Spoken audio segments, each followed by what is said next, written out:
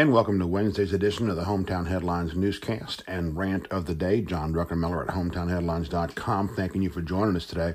Let's get to the headlines. First up, a $17 million spring in Rome and Floyd County as numerous projects have now received building permits from the Rome-Floyd Building Department.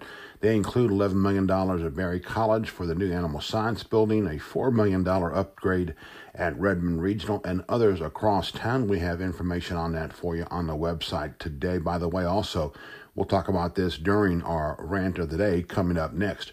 Also, dining news today, Swift & Finch is growing again. They've added a new roaster, and they're adding some more space to where they're at in downtown Rome. We have a couple of quick updates from the East Bend development, and look for upgrades coming to the Shorter Avenue McDonald's as well. Also, one of the fast food franchise ownerships in the area is now doing a massive casting call for new employees at the fast food restaurants.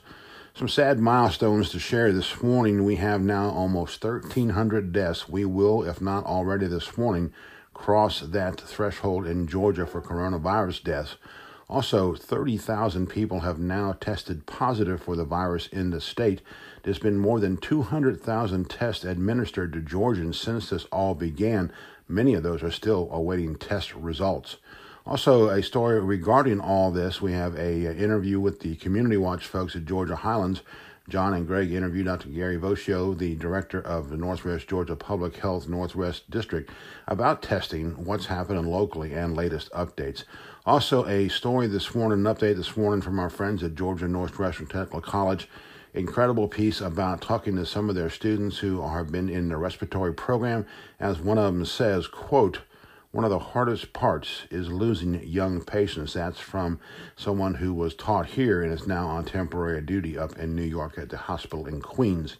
Also, we have the updates from the Joint Services Committee on Tuesday morning. They have some opening dates set for more county and city offices. Also, throughout the updates, some thoughts on the Independence Day events coming up here in town.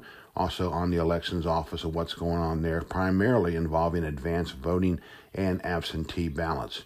Other headlines today, the Ware Mechanical Weather Center update. Watch out for the wind advisory, 11 a.m. to 9 p.m., gust to 35 miles an hour. It's going to definitely be a gusty day, bringing some cooler temperatures in. We won't be above 70 again until probably Sunday afternoon. Obituaries today, we say farewell to Mrs. Brenda Faye Hefner Miller and Mr. Wayne Lamar Paul Turner. We have public health restaurant inspection scores for you this morning, plus Crime Watch with updates from Floyd, Bartow, and Polk counties. The Truett's Chick-fil-A sports update for today. We take a look at what's going on, how you can compete in the just-announced virtual Leprechaunathon 5K and Sham Walk. Kind of clever thing coming up there from Parks and Rec and Harbin Clinic. Also, Rome Braves post a Q&A about the 2020 season. What's next? That includes tickets, delayed games, and such. The Falcons will host a 10th game now that international game in London has been canceled. Also, we have sports links for you. By the way, back to the NFL. They will announce the schedule at 8 p.m. Thursday in a special on the NFL Network. Okay, our rant of the day is this: betting on the future. Sure, there are some big fish in our updates today about nearly $17 million worth of projects underway, planned, or permitted here in Rome and Floyd County. The whopper is the Animal Science Building Berry College is preparing to build with a permit value of more than $11 million. That does not include, by the way, the equipment, furnishings, and such. That's still one heck of a commitment from a private college that has taken some financial licks from the coronavirus pandemic. It took courage and commitment to move forward on a project, even if it had been on paper for some time. And then there was the $4 million upgrade scheduled for Redmond Regional Medical Center. It seems they've added to and taken apart that building a dozen times in the years we've been in town. Again, Redmond and many of our healthcare providers are enduring business losses because of the lack of elective or make that maybe non-emergency surgeries and procedures. And then there are the smaller but still major projects like Dr. Stephen LaPointe's new office coming to Martha Berry Boulevard. That one alone is about $1 million on paper. Also, there's a series of projects up and down Broad, including what Raiden Robinson is doing to 241 Broad Street. That building was a new facade and all the other work going on there, plus some other smaller improvements, some other business owners and building owners in downtown Rome. Any project that has a green light right now is a big deal. Those wooden walls rising at East Bend, that's probably Panda Express, as an $800,000 permit has been issued for it. Likewise, more than $300,000 in permits are out for its new neighbor, Chipotle, with more to come. We're already seeing Five Below, the new retailer, rise toward the back end of the East Bend Retail Center. Again, courage or maybe guts. This pandemic has not been good, for restaurants and retailers, and yet here we are looking at 20 to 28 new stores and restaurants scheduled to open by October at East Bend. We didn't survey any of the folks behind any of these projects mentioned this morning. You can see there's a big picture here. These folks are looking down the road, maybe at the aftermath to all these closed stores or curbside services or college kids taking final exams remotely and such.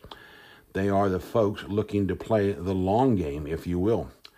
None of this happens just on speculation these days. Studies and trends and such have been reviewed, debated, and reviewed again. The developers see potential even amid an outbreak that might not be out of our hair for several more months, if not more than a year. In recent months, we've done not nearly enough to thank the frontline medical personnel, the teachers working harder than ever, even if they are at home wearing shorts and sweatpants throughout the day. While we're at it, we need to add the clergy to the list of those being thanked, as they're learning to preach via iPhone and such, and still find ways to pass that cyber collection plague to keep the congregation and church community intact, never mind their primary task, that is, counseling those who are confused and worried about these pandemic times. We close by adding one more to this list we should appreciate. These are the people who see the future in Roman and Floyd County and are willing to put millions of dollars on the table as an investment in tomorrow. Right now, we need that collective ray of hope here in Northwest Georgia. This is John Druckenmiller with HometownHeadlines.com, thanking you for joining us today. Continuing news updates throughout the day. Several meetings this morning already. There also will be an update coming up around 3 p.m. today. Facebook Live from Kurt Stunkel. Floyd Medical Center will have coverage of that for you as well. Continuing updates, like we said, throughout the day. As always, stay safe, stay home in Northwest Georgia.